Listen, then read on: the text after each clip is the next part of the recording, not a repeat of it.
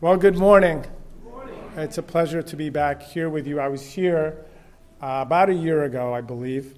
It was my first introduction to your church, and I was grateful for that opportunity. And I'm grateful once again for this opportunity. So as been, I think, mentioned, I serve with an organization called Ministry to State. It is a ministry to, and I know some of you were here when I was here a year ago, so this is a reminder for many of you and maybe new to some of you. So Ministry to State, think of it this way, it's a ministry to those who serve in government. So think of it as the government is the mission field, and the people who serve in government are the people group, if you think of it in missionary terms. So just a little bit of history.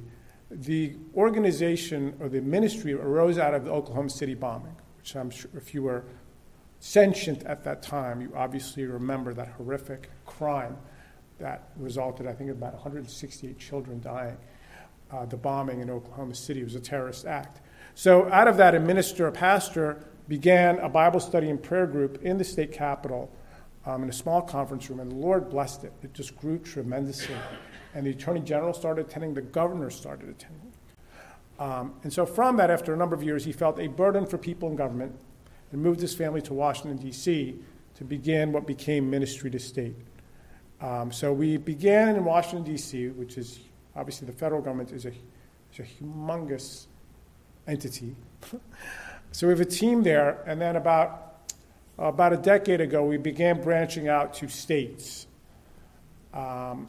We began, interestingly, in Montana, which has been in the news lately, if you follow these things, and now we are in Pennsylvania, North Carolina, Florida, Colorado, and then now New Jersey.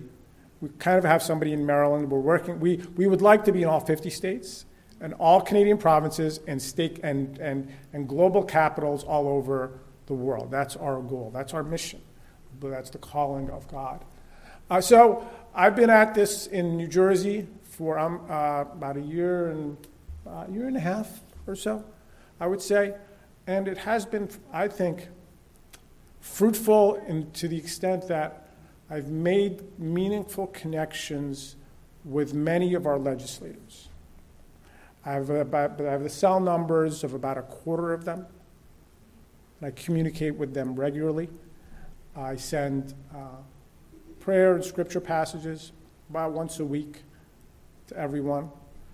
And the last couple of times the legislature has convened, ahead of their convening, I had a devotional time with prayer. So this past Thursday, when our assembly met, I met with initially 5 and then 3 members. So 8 members all in the whole, just going, directly from the scriptures, direct gospel, Christ, forgiveness of sins, his death on the cross, resurrection from the dead, the necessity of salvation in his name, and honestly, even part of like my being there, and also this was significant. In January, I received on some level an unexpected invitation to do the closing prayer for the governor's State of the State address. So that's the biggest gathering of government in any state annually. Is sort of like the state version of the State of the Union. And so everyone is there. And so I had a chance to give the closing prayer, which I was obviously grateful for, and I did. And I prayed a fully Christian prayer, no watering down, no accommodating to an audience.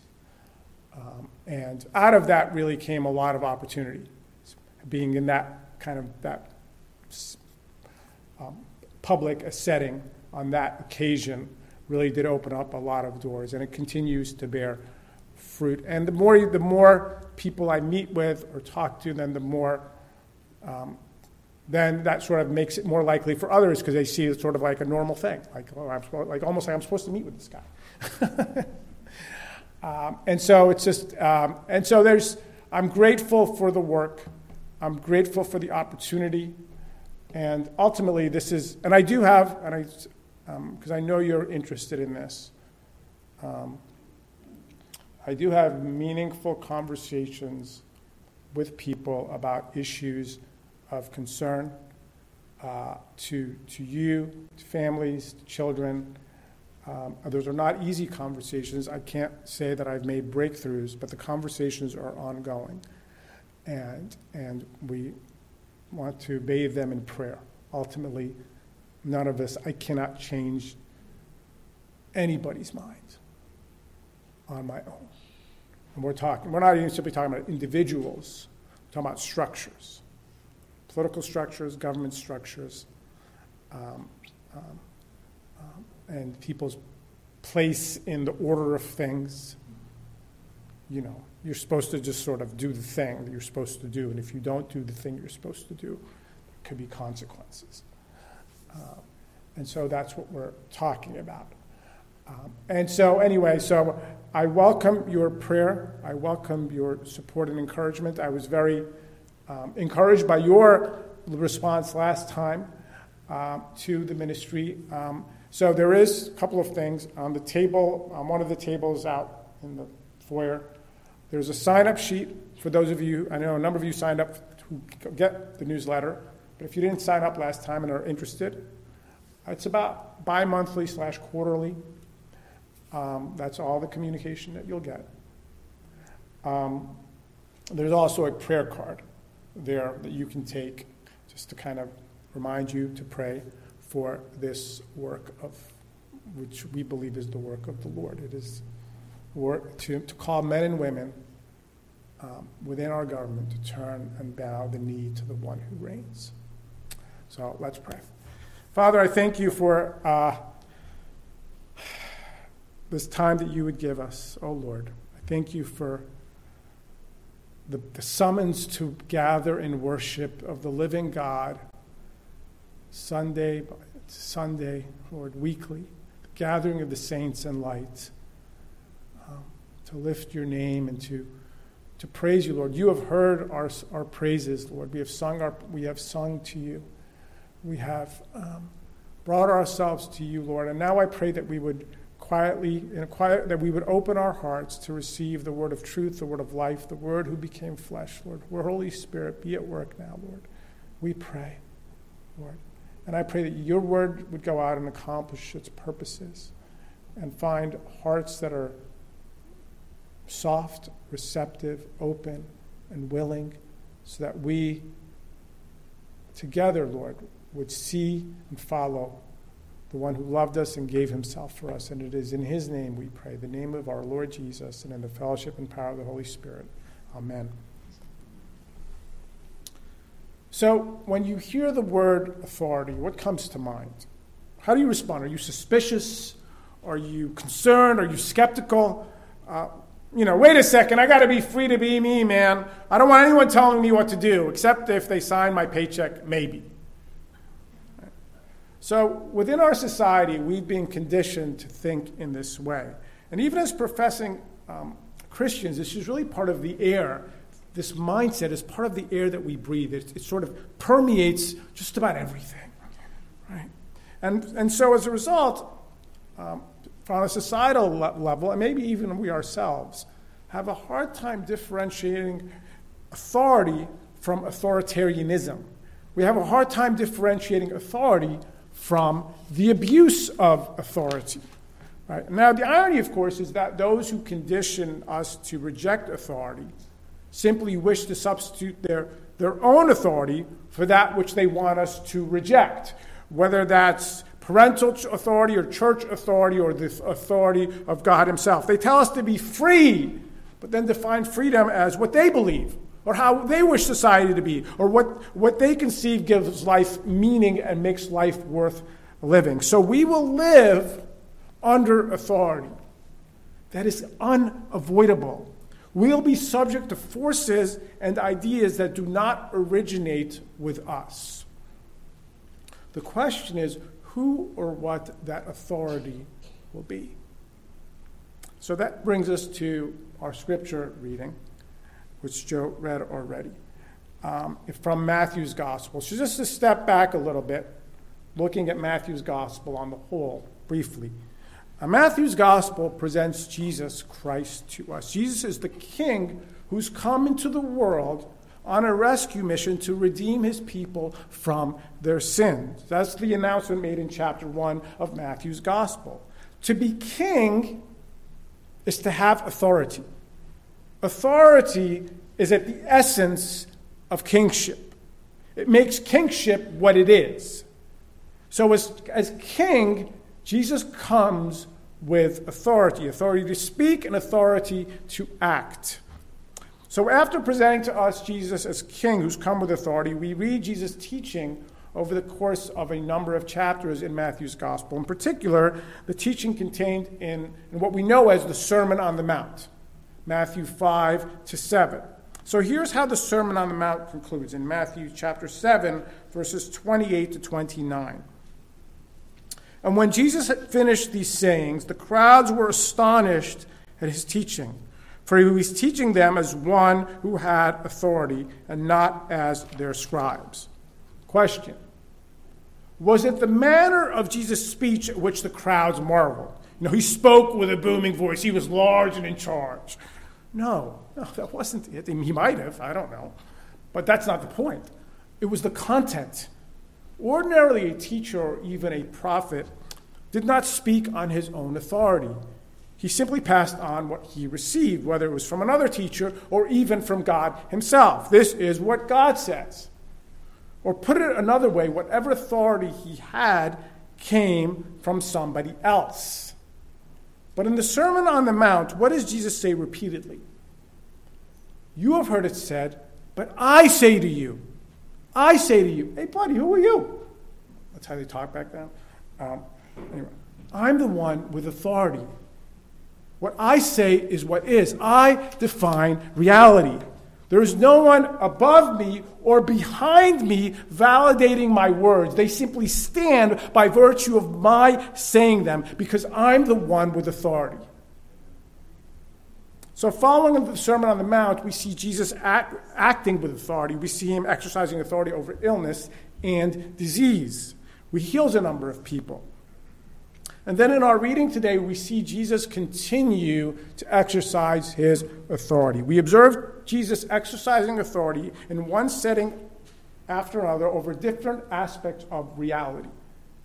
We see him exercising authority, 1, over nature itself, 2, over the spiritual realm, and 3, over people regarding their ultimate destiny. That's all. So we are presented with different settings where we see Jesus speaking and acting with authority. And in each of them, Jesus' authority is disturbing or unsettling in some way. It is disruptive of what people expect or what people want. And the question for them, and this morning for us by extension, is this. Are we willing to accept the disturbance Jesus brings with him and his authority, or would we rather keep our lives ordered the way they are without him and his authority? Are we willing to accept the disturbance, the disruption that Jesus brings with him and his authority, or would we rather keep our lives settled the way they are without him and without his authority? So first setting, Matthew chapter 8, verses 23 to 27. The disciples are following Jesus. They're in the boat with Jesus when a huge storm comes up on the sea, causing them to fear for their lives. Understandably. And unfortunately, or at least, and strangely, at least certainly to them, and probably to us if we were there, Jesus is asleep. He's not doing anything.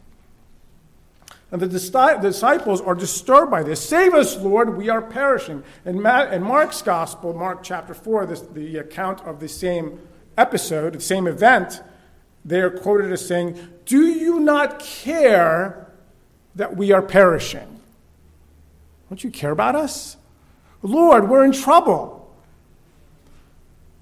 Is that not a feeling or cry that you might be familiar with? For you, it might be an ongoing matter in your life right now. You have a situation where you believe that the Lord Jesus is with you, and yet you're in trouble, and he is seemingly asleep.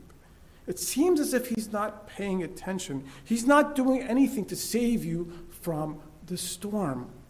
Lord, I need you. Do something. Do anything. Please make it go away. And it doesn't go away. Lord, don't you care? Lord, are you even there? Is any of this real?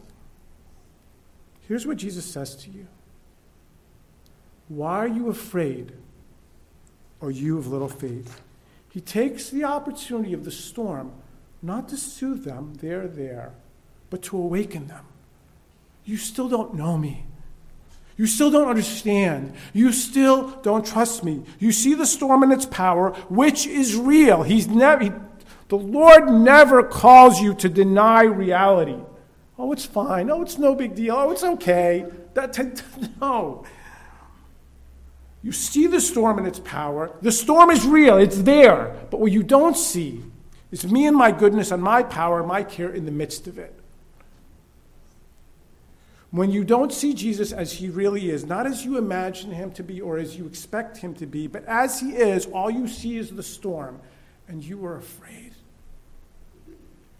Afraid of abandonment, afraid of what's next, afraid there's no way out, afraid of death. Maybe you're not afraid anymore because you've given up. You've gone past fear to despair. I'll just wait for the waves to consume me. Before Jesus does anything, before he intervenes to address your fears and your despair, Jesus focuses your attention on him. He says to you, look at me. The storm does not define reality. I define reality. Who I am is not subject to the storm. The storm is subject to who I am.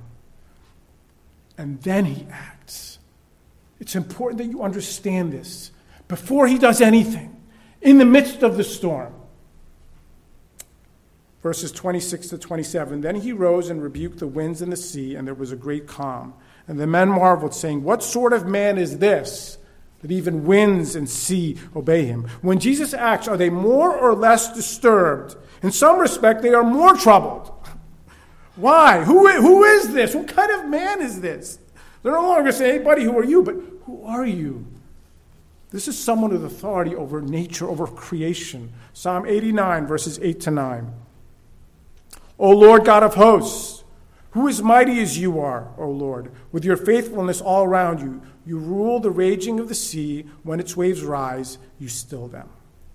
Psalm 107, verses 28 to 29.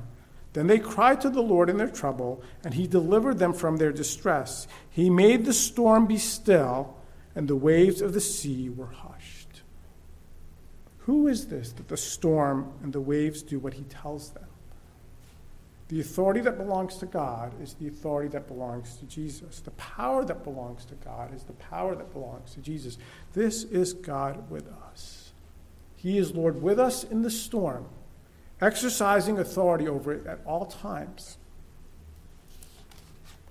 both when it rages and when it stops.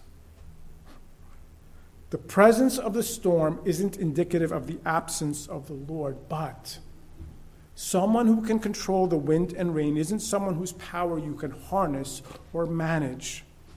You cannot control the authority of Jesus. You can only resist it and oppose it, or you can trust and rest in it. When you follow Jesus, he brings storms into your life where it seems he's not doing what he's supposed to be doing in order for you to trust him more and know him better. And he is with you all the way through. Where are you? I'm right here. May your fear move you to trust him. Yea, though I walk through the valley of the shadow of death, I will fear no evil for one reason and one reason only. You are with me. I trust you. I must trust you because you're the Lord and I am not. And you are good and you are faithful always.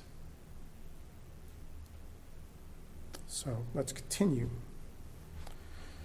So next we see Jesus exercising authority over the spiritual realm. He encounters, this is Matthew 8:28-34. He encounters 2 demon-possessed men. Now, a lot of people in our society might say, what's up with the demons, man? Then you might be like, I know all about the demons. I know all about the demons. So the fact that there are demons simply means that evil is personal, that it has agency. There are spiritual beings who oppose God and want to hurt people who are made in God's image. That's what demons do. And there's an ultimate demonic power who is the devil. And in 1 John 3, we are told that Jesus' mission, he came into the world to destroy the works of the devil. So most people think of good and evil, light and dark, the demonic and the godly, as opposing forces of equal power and authority. These are 2 equal powers who are fighting it out for supremacy and who will win. But that's not what we see here at all. These are not 2 equal and opposing forces. The demons are subject to Jesus' authority. First, they recognize him in his power. What have you to do with us, O Son of God? Have you come here to torment us before the time? Secondly, they do what he says. He says, go, and they go. But the demons are looking to wreak as much havoc as they can before they face their destruction, which they know is coming. Have you come to torment us before the time? Right? It's not time yet. We know we're going down, but we're not ready, and it's not, come on. You're breaking the rules here. Be careful.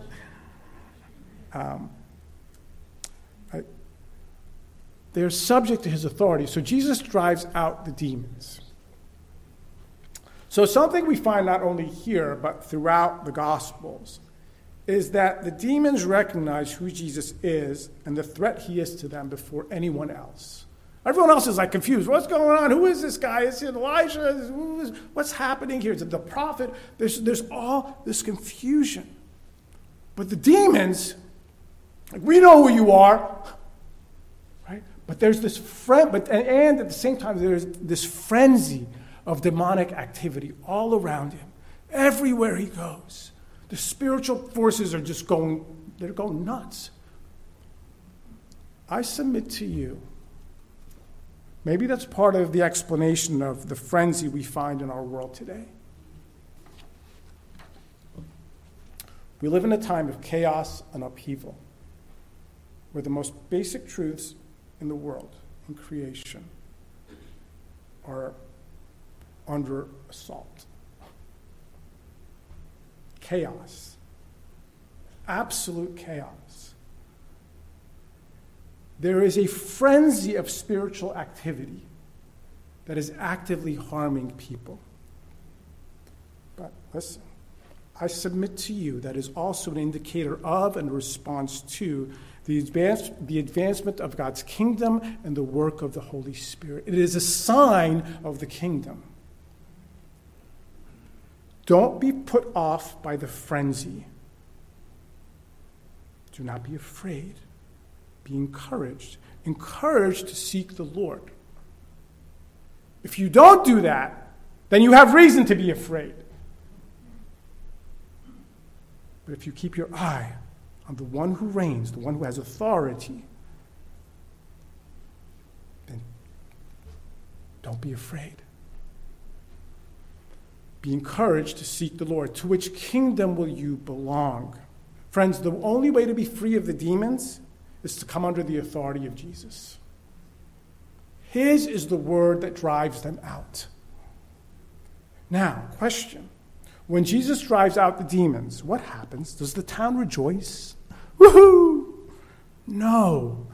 No, it's the opposite. They are terribly disturbed, and all the city pleads for Jesus to leave their region. Jesus casts out the demons, and they respond by casting him out. They don't like the outcome. What are you casting out of your life? A question. Why do they cast him out? Well, because Jesus drives the demons into a large herd of pigs, and they're all gone. Why are they so upset? Is this some sort of first century animal rights movement? PETA before PETA? No. What are the pigs? The pigs, that's their wealth, that's their livelihood. So here we have Jesus, the king with authority, who is mighty to save, freeing two men who were under demonic control and are therefore themselves out of control. The captives have been set free. The kingdom of God is on the move, but it's too costly. It's too disruptive to the lives of those in the community. It costs too much. Friends, this is not a small thing. This is the local economy we're talking about here, right? And so they're seeing the disruption of their life. Like, we cannot have this. And so they are so captive to what they have, to their way of life the way it is, that they can't see what's right in front of their eyes. They can't see Jesus and what he's doing. They only see what they are losing and not what they are gaining. They only see the loss, the disruption, but they don't see what the disruption and the loss is being replaced by, what's coming about in its place. You're messing everything up, man. Get out of here. So they prefer to keep their lives the way they are, even with the demons, having their lives disrupted and disturbed by Jesus. Can you relate? Can you relate to the desire to keep a safe, ordered, comfortable life? Maybe you're happy to have Jesus around to keep your life in order. But what if his presence, his freedom, his sovereignty, his authority disrupts your life? How will you respond? Now you might be thinking, maybe one of who I don't know you, all of you. I don't know your story. But in any gathering, somebody might be thinking, well, I have nothing to hold on to. I have no pigs to lose. I hear you. But you know what? Often the things that make us miserable are the things that keep us from Jesus. And we prefer to hold on to them too. Friends, don't sell your soul for anything, not for any price. He's the treasure. He's the valuable one, not the pigs. Maybe if we called them pigs, we'd see them in that light. We just name the story. Well, you're a pig. In light of Jesus, you're a pig. I don't need you. I need him more. I must have you. I must have him. He's the treasure. We must say what you must say. What we must say is, Lord Jesus, we beg you to stay and do whatever you need to do. Please don't go. And if that means some really weird stuff is going to happen and I'm going to lose a bunch of pigs, then so be it. You be you. Your kingdom come, your will be done. I bow. Because I know who you are. I know nothing lost in you is not gain or is not replaced by something so much better. Because you're the one. So let's continue to follow him as he brings another disturbance. We're now in chapter 9, verses 1 to 7. So this time we see him exercising authority over people regarding their ultimate destiny. A group of friends, really good friends, they bring their paralyzed friend to Jesus so he can heal him. Right? And Jesus responds to their act of love, their act of kindness, to bringing their friend to the one who can heal him of his paralysis. Jesus says, "Take heart, sons, your sins are forgiven." Wait, what? That's not what we came for. What's going on? Now, who does respond to Jesus here? Well, the Pharisees, the teachers of the law, are the ones who are disturbed. They're offended because Jesus has the audacity to declare the man's sins forgiven. Well, who does he think he is? Where does he get this authority? He's blaspheming. Why? Because no one but God has the authority to forgive someone's sins. It's not like he sinned against him personally. You're just declaring this man's sins forgiven. In other words, you are claiming for yourself what only God has the right to claim. How does Jesus respond? He says to them, "You think these are just words coming out of my mouth? You're right. That's true. I guess anyone can mouth the words, 'Your sins are forgiven.' Okay. But can anyone other than God himself take a paralyzed person and with a word enable him to walk? Who has the authority to take what is dead and bring it to life? Jesus says to the paralyzed man, rise, and he does. But that you may know that the Son of Man has authority on the earth to forgive your sins. Sin is the fundamental human problem. The biggest problem you have in your life is your sin against God. This is everyone's ultimate and real problem that must be addressed, that we cannot address ourselves. Nothing that happens to you can destroy you. Only your sin can. That's the only thing with the power to ultimately destroy you is your sin. And that's an insight only the Scripture gives us, because it's not instinctive to any of us at all. All of us think our problems are all around us, and the Scripture says, no, your biggest problem is right in here. And Jesus saves from sin. He grants the forgiveness of sins to any and all who come to him. Do you believe that the Son of Man has authority on the earth to forgive your sin? Well, you know the answer by whether you or not you get up off your mat when he calls you.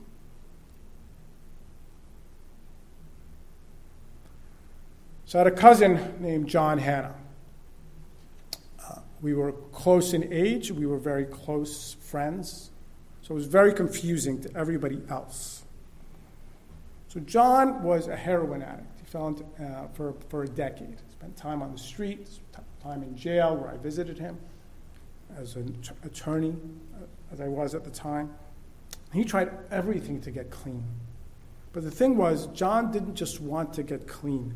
He wouldn't settle for that. That goal by itself didn't have the power, didn't have the glory, didn't have the authority to heal him or change him. He wanted life, he wanted the truth. Even as he was running away from him with all that he could, at the same time, he was desperate for what only God could give him. And one day he came to me and said, Jesus is real and I believe in him.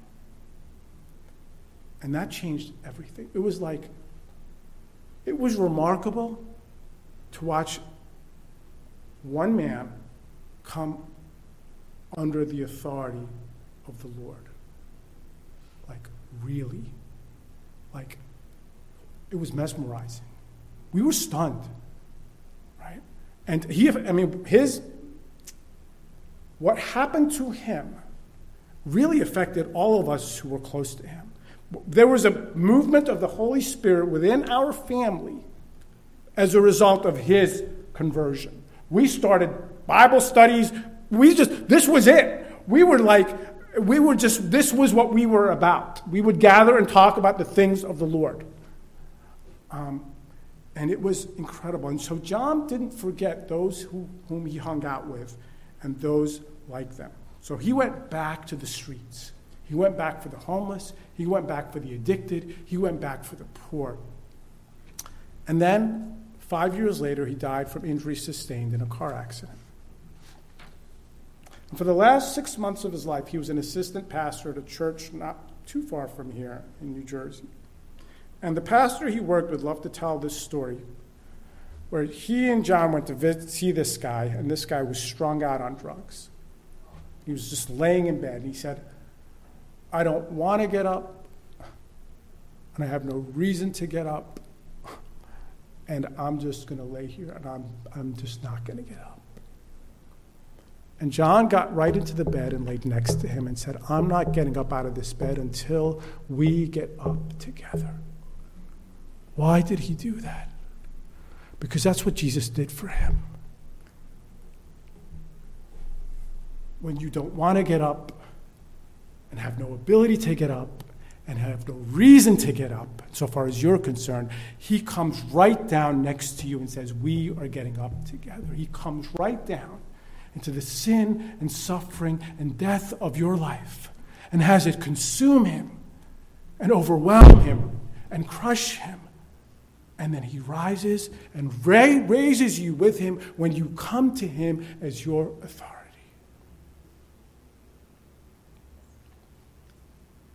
How will you respond? Well, What other way is there to respond? We must respond the way Matthew responds. Follow me. Really? I can follow you? Really? I get to be with you? I just get to be with you all the time and go where you go and you'll be with me all the time? Really? I can do that? Yes, you can. And you must. And you will. Follow me. You're mine. You belong to me. I came to claim you. And then, what do? Well, we do what Matthew does. You throw a party and invite all your friends to come. He'll take anybody. Yeah, it doesn't matter. Just come. Just come as you are, the way you are now. And he will receive you. Come to him. Because I came not to call the righteous, but sinners to repentance. It is not the healthy that need a doctor, but the sick. This is from John Piper's What Jesus Demands from the World. When the most glorious person in the universe, pays all my debts and then demands that I come to live with him and enter into his joy, there can be no more desirable demand imaginable. When the most glorious person in the universe pays all my debts and then demands that I come to live with him and enter into his joy, there can be no more desirable demand imaginable. How does Matthew's gospel conclude? It concludes with these words from Jesus.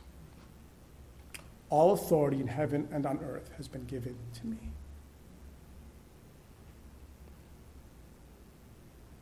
And I will be with you always to the end of the age.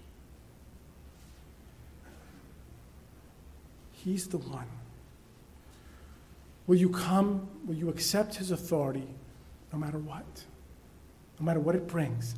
Make the trade. Accept the disturbance. Because that disturbance brings you the true and lasting peace that only Jesus Christ can give. It is the disturbance that is your only comfort and hope in life and death. We sang it already. What heights of love, what depths of peace.